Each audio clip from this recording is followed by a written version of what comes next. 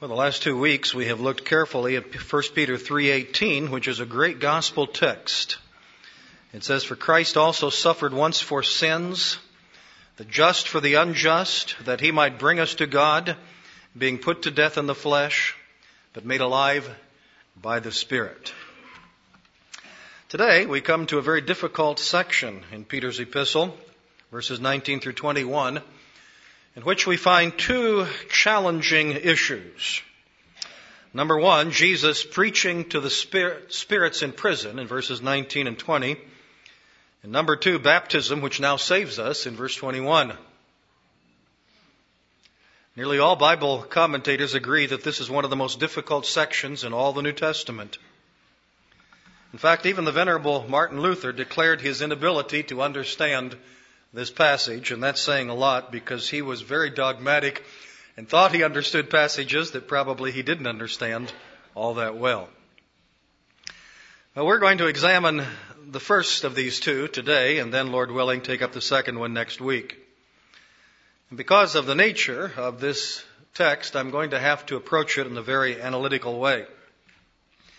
And so we're going to see, number one, questions that are raised. Number two, some common answers that are given. Number three, a careful analysis of the text. Fourth, summary and interpretation. And finally, some lessons to draw therefrom. Well, there are a number of questions that are raised from our text today. And our text, I remind you again, is verses 19 and 20, which says, "By whom also he went and preached to the spirits in prison, who formerly were disobedient, when once the divine long-suffering waited in the days of Noah, while the ark was being prepared, in which a few, that is 8 souls, were saved through water." Some of the questions, the most prominent questions that are raised by this text are, number one, where did Jesus go? According to this text, where did Jesus go? Did he go to hell or to some other place? Number two, when did Jesus go? Did he go between his death and before his resurrection? Did he go after his resurrection? Did he go in the days of Noah or at some other time? Question number three, to whom did Jesus preach? Did Jesus preach to the spirits of men imprisoned in hell? Did he preach to fallen angels who have disobeyed and sinned against God? And question number four, what did Jesus say to whoever he preached, wherever he went, whenever he went? What did he say? Did he preach the gospel? Did he announce judgment? Did he declare victory? All right, here's some of the questions that are raised by the text. And now you know why it's a difficult text if you didn't know before. Now here are some of the common answers. And probably the most common one is the interpretation that Jesus descended into hell. In fact, that is the exact language of the Apostles' Creed, which is quoted by many believers in church every Sunday, that Jesus descended into hell. And the popular understanding of that phrase is that Jesus went to hell, the abode of departed and wicked spirits, after his death upon the cross and before his resurrection from the grave. He went to hell, the abode of spirits of wicked and unbelieving men, or the abode of evil spirits, fallen angels, and demons. And there he proclaimed something, and again, depending upon who you think he proclaimed it to, that will determine what you think he proclaimed. Some believe that he proclaimed the gospel to the spirits of men who are now, at that time, in hell. In other words, he preached the gospel to men and gave them a second chance. Let's rule that one out right away. I think the Bible is abundantly clear that there is no second chance for salvation once a person has died. Remember what Jesus said in the account of the rich man and Lazarus in Luke 16:26. "And beside all this, between us and you there is a great gulf fixed, so that those who want to pass from here to you cannot, nor can those from there pass to us." And of course we all know that the book of Hebrews says, "And it is appointed for men to die once, but after this, the judgment." So there is no second chance of salvation once a person has died. Some believe that Jesus descended into hell to preach to the demons. To preach, and again, two possibilities. Some even believe that he might have preached some kind of gospel to the demons, the fallen angels. But again, that's impossible because it contradicts Scripture. Hebrews 2:16 is very clear when it says, "For indeed, he that is Jesus does not give aid to angels, but he does give aid to the seed of Abraham." He does not give aid to angels. Christ did not die to save fallen angels. There is no Savior for fallen angels. There is no rescue for fallen angels. There is no reprieve for those angels, those spirit beings that rebelled against God. So he could not have preached the gospel or any kind of gospel to the angels. But of course, it is possible that he preached some kind of victory or triumph, announcing that to them. That is a very real possibility. Now, the idea that Jesus descended into hell seems to satisfy several concerns that people sometimes have. The question that we sometimes consider, where did Jesus go after he died before he was resurrected? Where did his spirit go? Well, to think that he, in his spirit, descended into hell is one way to answer that question. It also thereby causes us to believe that Jesus actually suffered in hell, which would seem, therefore, to fit into his role as a substitute, taking our sin, our judgment, our punishment upon himself. And since included in our punishment, if we do not repent and trust in Christ, is eternity in hell, it would seem therefore fitting that Christ himself would go to hell, though it does not fully satisfy that, because of course he only goes, if that is correct, and I don't think it is, but if he does go there, he only goes there very briefly, for a very limited amount of time, 3 days at the very longest. And so that really doesn't satisfy this desire to place Jesus in hell, and I think it causes us to realize that that was not involved in what Christ did in paying for our sins. The reason that wicked, unrepentant men are banished to hell is because they are banished out of the presence of God, and they are separated from him in hell. But Christ fully satisfied the just judgment of God for sin on the cross when he yielded up his spirit. And just before that, he cried, "It is finished." And that tells us that all the punishment for sin had been satisfied. At that point, he didn't have to do anything else to satisfy divine justice. But some find that satisfying, to think that he went to hell and therefore bore our hell. And then there are some who believe that this answers the question, the puzzle that bothers them about what about justice to those who have never heard of Christ, who have died never hearing of Christ, who have died unevangelized. Wouldn't it therefore seem fitting that Christ would go to them and preach the gospel and give them not really so much a second chance, but a first chance to hear the gospel and be saved? But that kind of supposition ignores the clear teaching of Romans 1 and 2. That tells us that men, all of them, whether they've ever heard of Christ or not, have sinned against divine light, have sinned against much truth that God has given to all men about himself and about his required righteousness, and all men have willfully and deliberately suppressed that knowledge and pushed it away. And so there is no necessity that men hear about Christ in order to be justly judged because of their sins and because of their rejection of the truth about God. Well, that's one, and probably the most popular interpretation of this verse, that Jesus descended into hell and did any one of these variety of things. Another interpretation is that Jesus, by the Holy Spirit, preached through Noah to the wicked men of Noah's day. That actually is a position that is taken by Wayne Grudem, a commentator that I respect highly and study carefully. And though I do not agree with him on this particular interpretation, it does require careful thought because of his analysis of this section.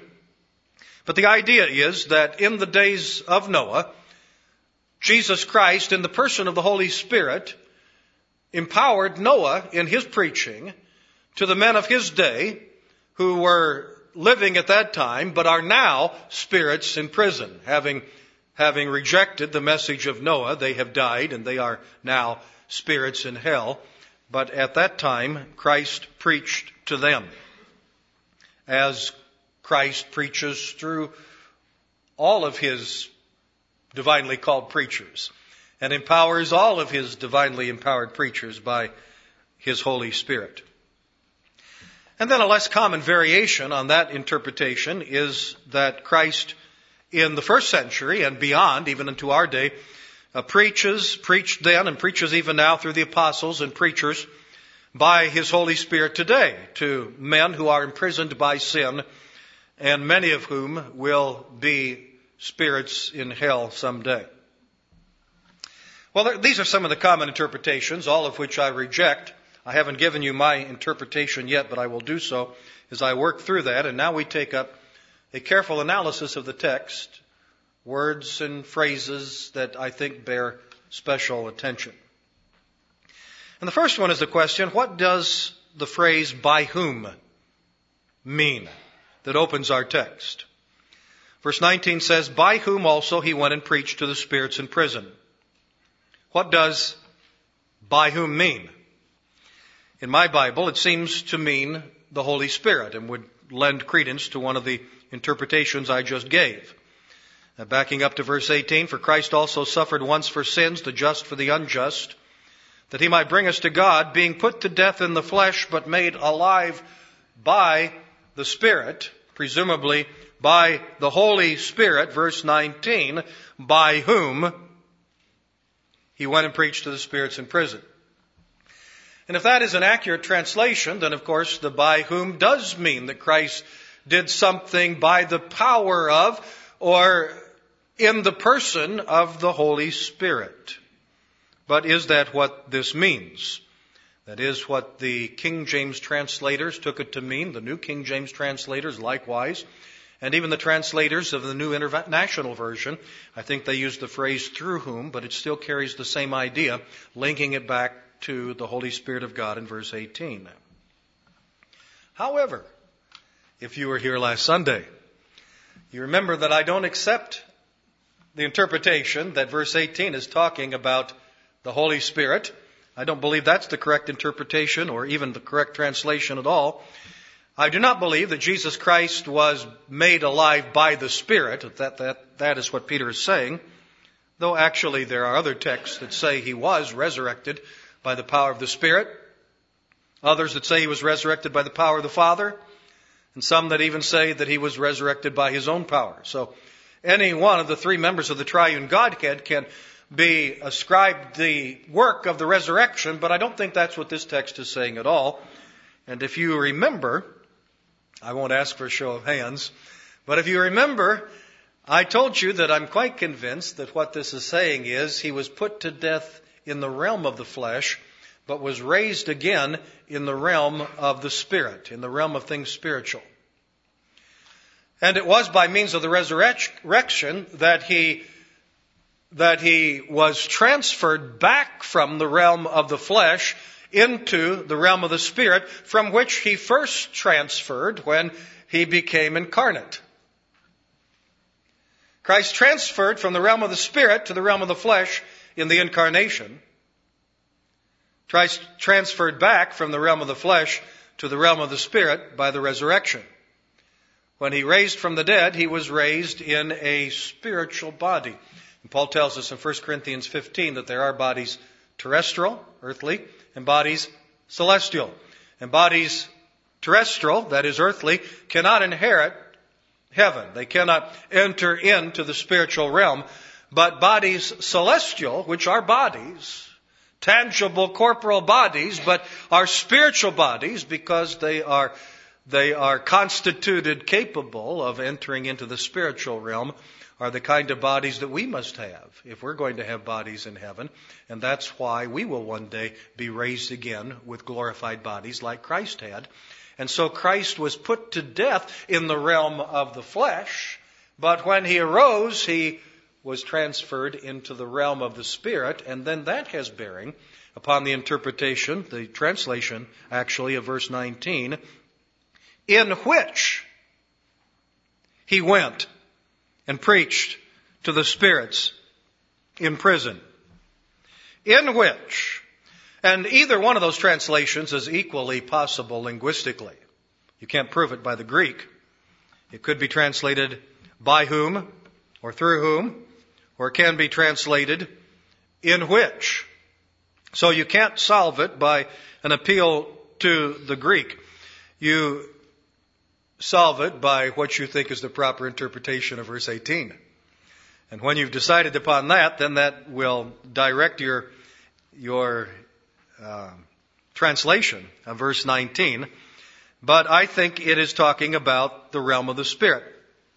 So he was put to death in the flesh, but made alive in the Spirit, in the realm of things spiritual, in which condition, in which state he went and preached to the spirits in prison. Now you recognize that also tells us something about the time of when this took place. It did not, therefore, take place between his death and resurrection. This is not something that he did after he died, but before he was raised from the dead. This is something he did immediately after his resurrection from the dead. Because it was in that state that he went and preached to the spirits who are in prison. So, it's very important that we come to some conclusion as to what this initial phrase means and even how it ought to be translated.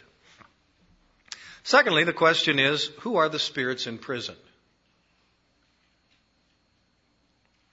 In which state also Jesus went and preached to the spirits in prison.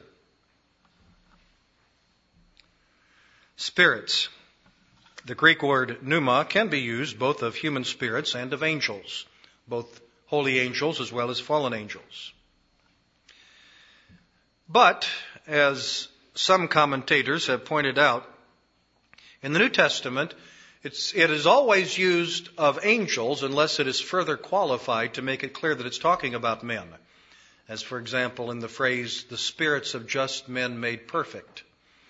There you know that it's talking about the spirits of men. But in all places where it is used without qualification, it turns out to be talking about angelic beings.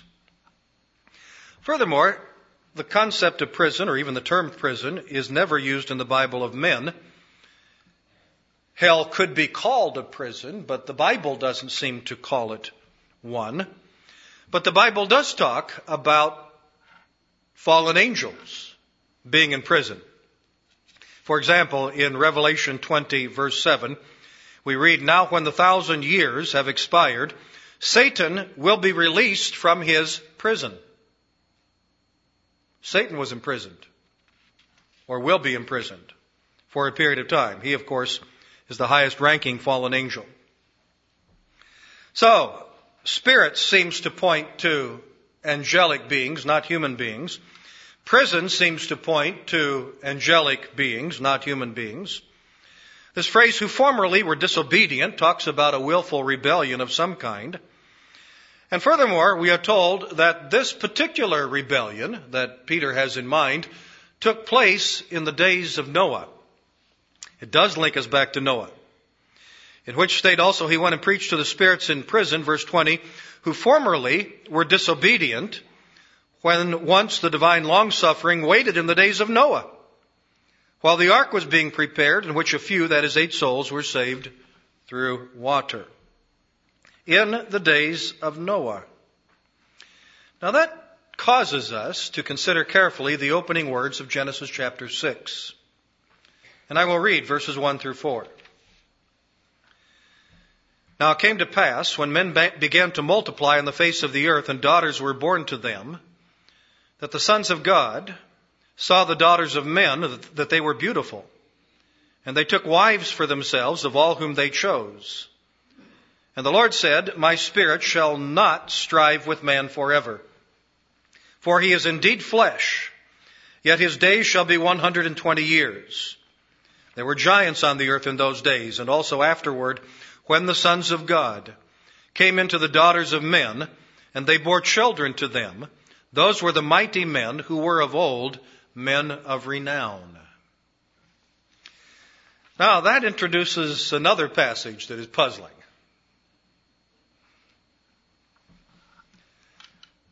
But they may link together. They almost seem like they do. And this may provide the explanation. That particular text in Genesis 6:1 seems to be what Jude is referring to. In Jude verse 6, when he says, "And the angels who did not keep their proper domain, but left their own abode, he has reserved in everlasting chains under darkness for the judgment of the great day."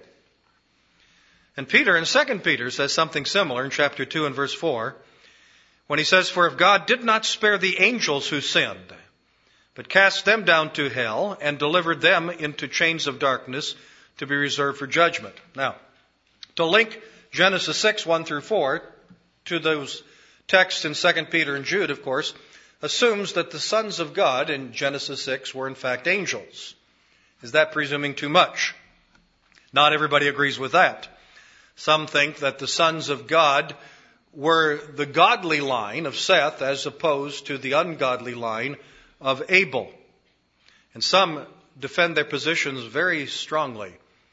I actually candidated at a church in Arizona back in the early months of 1973 that in a very small community that had split, and there was now 2 Baptist churches in this very small town, and they had split over the fact that the teacher of the adult Sunday school class, there was only one, took one position. He taught that the sons of God were men or angels. I forget which position, who took which.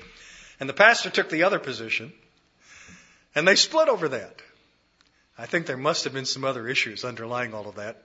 But they split over that. And so though they didn't bear these names, what you had in effect was the Sons of God Men Baptist Church and the Sons of God Angels Baptist Church in that little town, which seemed very amusing to me now, but it didn't seem amusing to me at the time. But the fact of the matter is that the phrase sons of God is always used of angels in the Old Testament, and I'll give you a couple of citations from the book of Job. Job chapter 1 verse 6. "Now there was a day when the sons of God came to present themselves before the Lord, and Satan also came among them." Or chapter 2, verse 1. "Again there was a day when the sons of God came to present themselves before the Lord, and Satan also came among them to present himself before the Lord." And you have another reference later in Job, Job 38:7, that I'll not take time to read now. And you even have a reference that is similar, not identical, but we'll get to the definition of sons of God, in the genealogy of Christ in Luke chapter 3, verse 38. And here you have the genealogy traced back, and each one is the son of so-and-so, the son of so-and-so.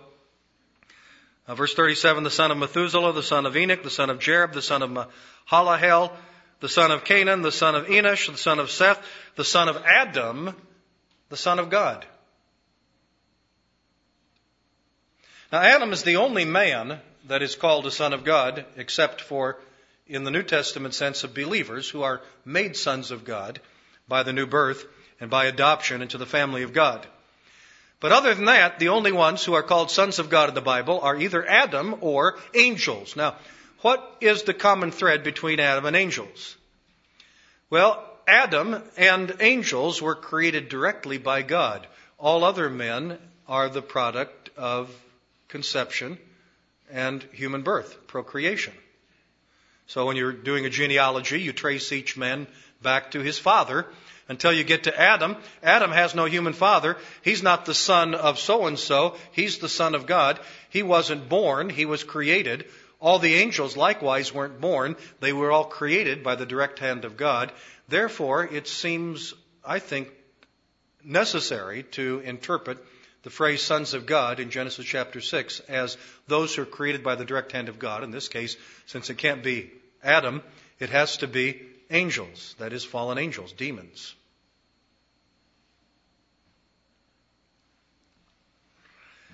Now, the details as to exactly what these demons did in Genesis chapter 6 is still a bit puzzling, and I wouldn't want to be too dogmatic about it.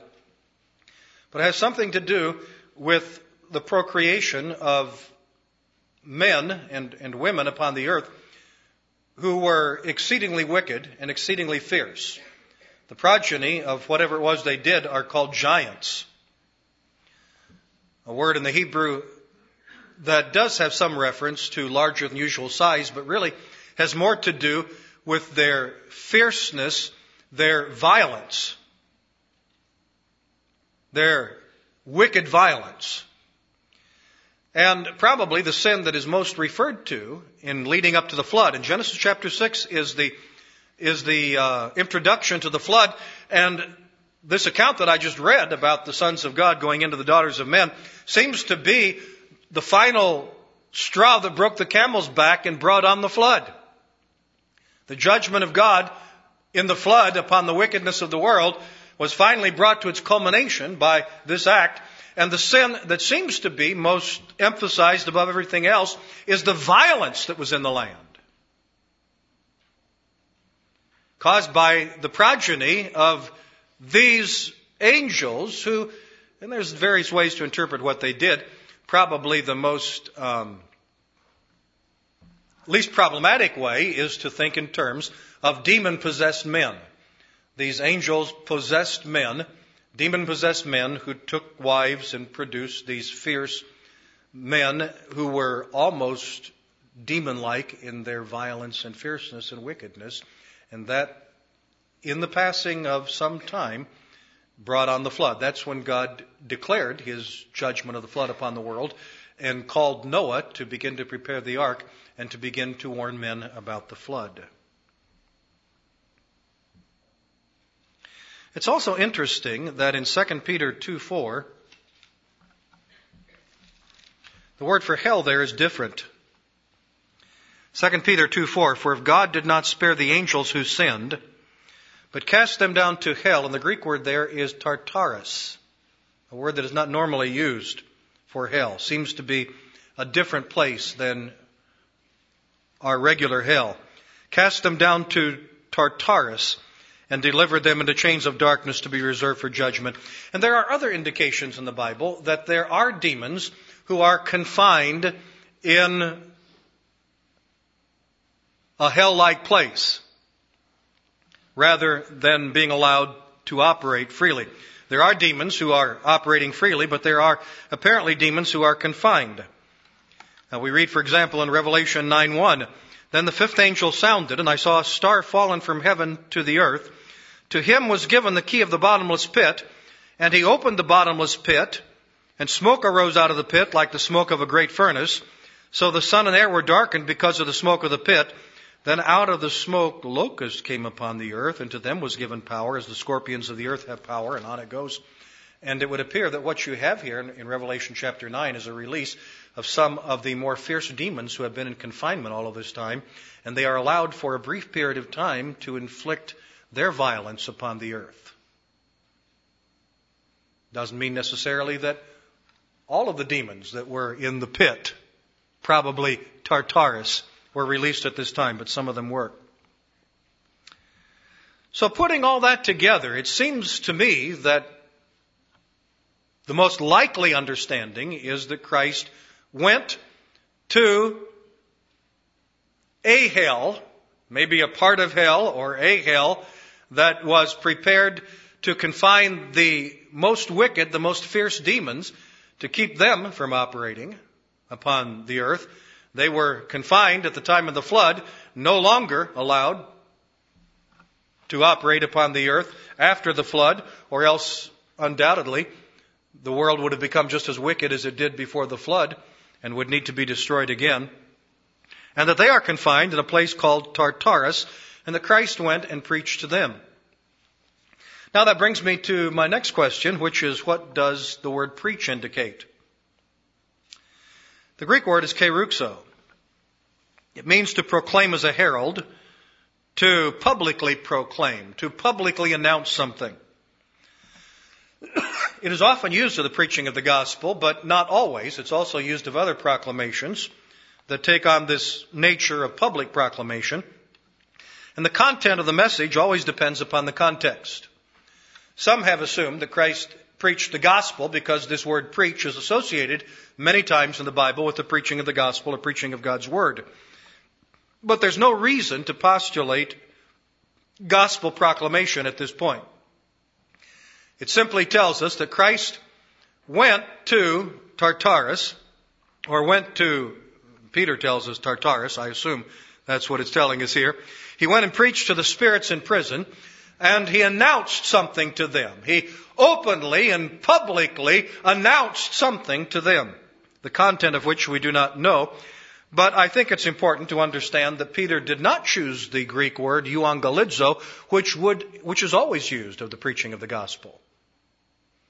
Another word for preach, another Greek word for preach, but it always means the preaching of the gospel. Euangelizo means the preaching of good news. That's where we get our word evangelize. Euangelizo, evangelize. To proclaim the gospel, to proclaim the glad tidings, to proclaim the good news. But that's not the word that Peter used.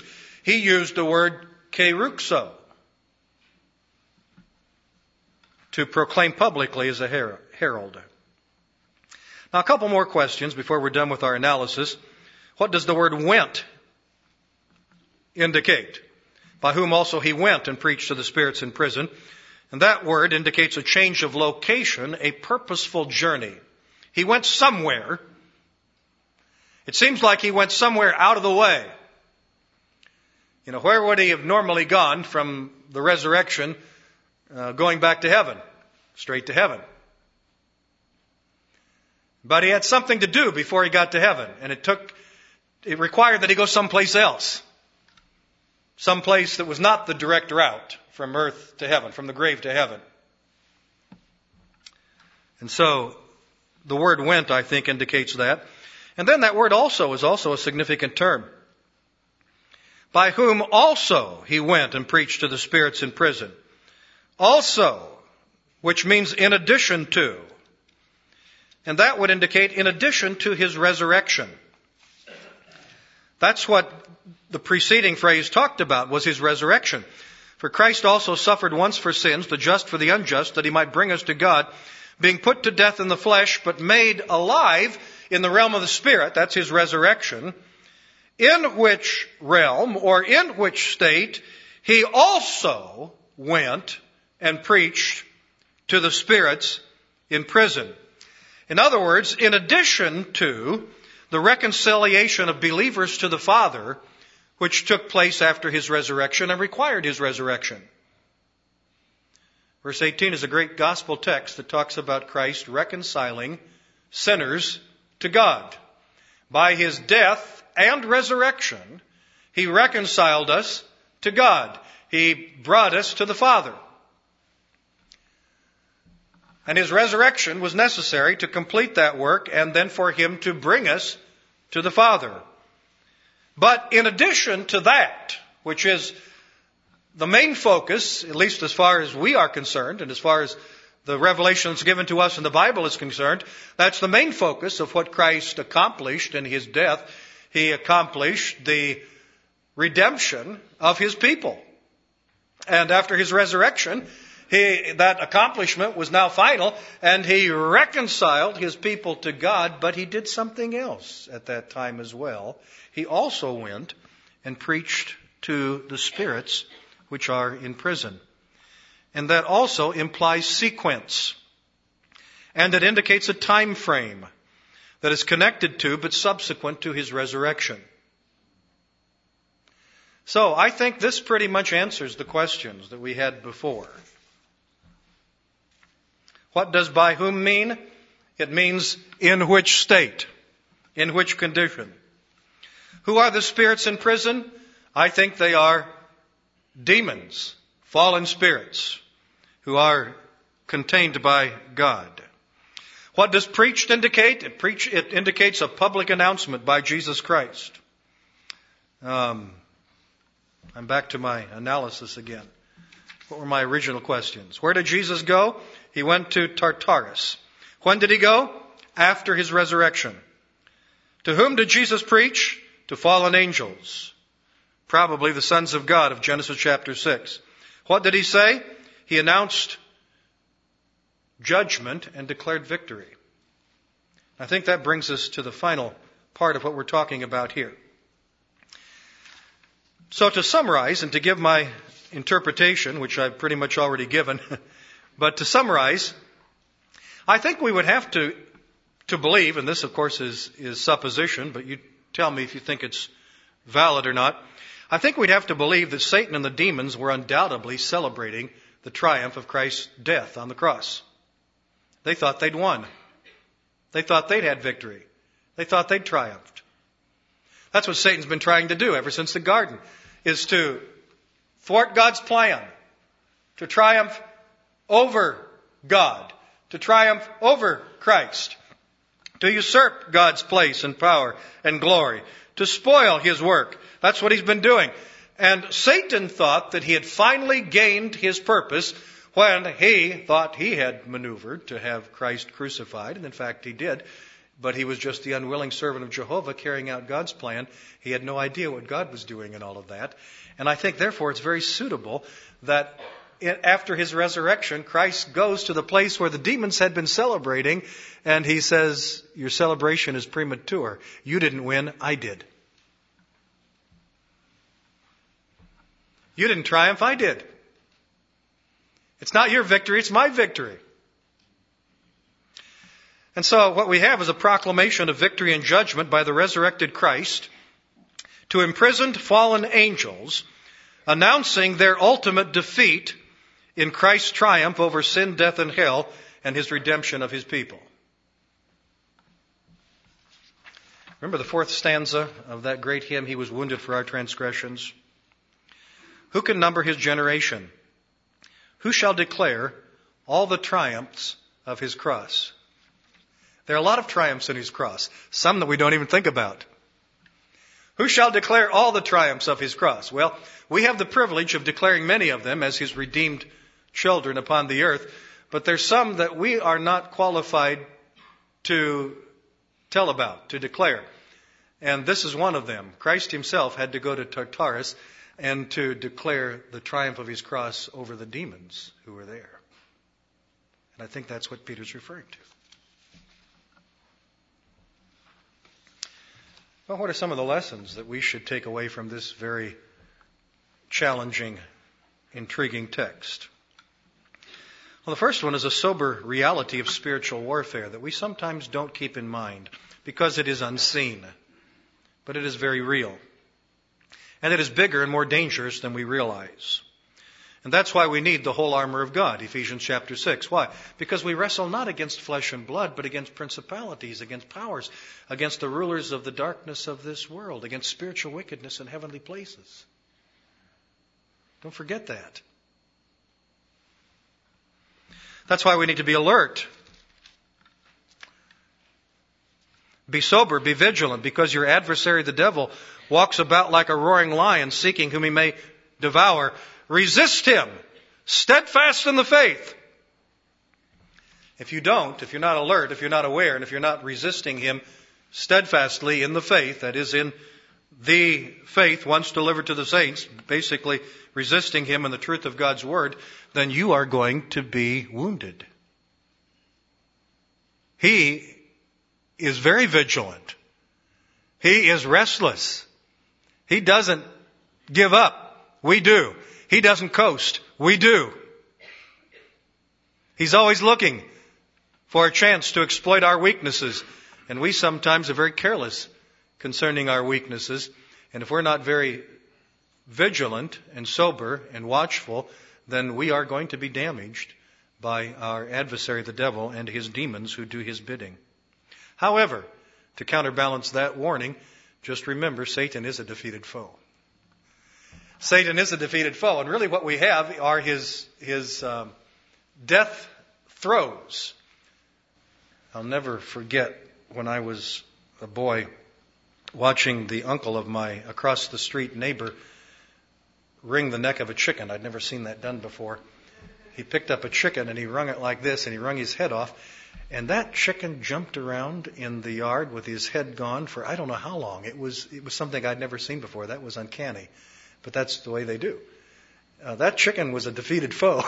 That chicken was a dead duck, to mix my metaphors here. But he hadn't stopped jumping yet. And if he'd have run into you, he might even have done some damage at that point. Satan's a defeated foe, but he hasn't been completely incapacitated yet, and he's still doing damage. And so he's a dangerous enemy. We've got to be aware of that, and this passage would remind us of that. This passage also reminds us of the long-suffering of God. That, of course, is in verse 20. When once the divine long-suffering waited in the days of Noah while the ark was being prepared. How long-suffering and patient is God, in spite of the exceeding wickedness that exceeds all wickedness that we have in the world today. We think the world is wicked today, and it is. But I assure you, from the testimony of the Scriptures, the world before the flood was even more wicked than our world today. It was exceedingly wicked. It was wicked beyond our imagination. And God, therefore, pronounced judgment upon the world, and he eventually carried out his judgment upon the world. But notice how long-suffering he was, even in the face of such wickedness, before he brought his judgment to bear. He gave time for many warnings to be given. He gave time for many opportunities to be extended for other people to enter the ark besides Noah and his family. And yet all these exhortations were ignored because, no doubt, the people of that age came to the conclusion that there would be no judgment, that Noah was crazy, that his message was idiotic, and that there was no reason to pay any attention to it. But that didn't stop the judgment. The fact that the human opinion, the majority opinion, nearly everybody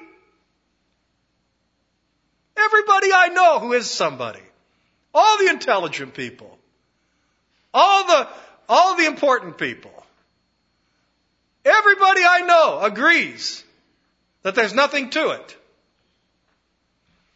And then the day came when Noah went on the ark and God shut the door and the rain began to fall. I can imagine that there were some people up there pounding on the ark, screaming to be admitted, but it was too late then. Dear friends, God's judgment is certain, and it's not to be trifled with. The fact that it hasn't happened is only testimony to the goodness of God, his long-suffering, his patience. Some people take it as testimony that all the warnings can be ignored, that this message is invalid. You've learned the wrong lesson from the delay. The delay is that God is exceedingly kind, exceedingly merciful, exceedingly loving, exceedingly patient. He is extending more and more opportunities like he did to Israel over the generations and sending them prophet after prophet after prophet, which they ignored and abused and rejected until finally judgment fell upon them. And likewise in the days of Noah, and likewise in our day, there will be an awful judgment that no one will be able to withstand. It will bring about your utter destruction. There's only one way of salvation. That's through Christ, through coming to him in repentance and faith, through believing the gospel and embracing that, through making Christ the object of your heart's affection.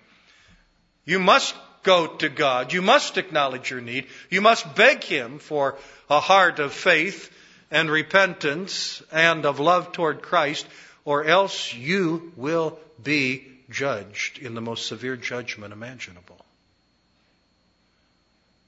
Don't presume upon the patience and long-suffering of God. Judgment delayed does not mean judgment is not coming. It came in Noah's day. It'll come in our day. Are you ready? Are you in Christ? I hope you are. Shall we pray? Father, may your word today speak to every heart, and especially to those who are toying with sin and delaying their response to Christ. To those who have dismissed the warnings of your word and have presumed upon your love and your kindness and have misinterpreted it. O Lord, may this message drive home to them the need to be serious about their soul's welfare, to be serious about their eternal destiny. And Father, may your children take great comfort today in the triumphs of the cross, the victory, the great victory that Christ won, not only over death and sin, thank God for that, but also over hell, over Satan, over all of the forces of evil. Thank God for that as well. In Jesus' name, amen.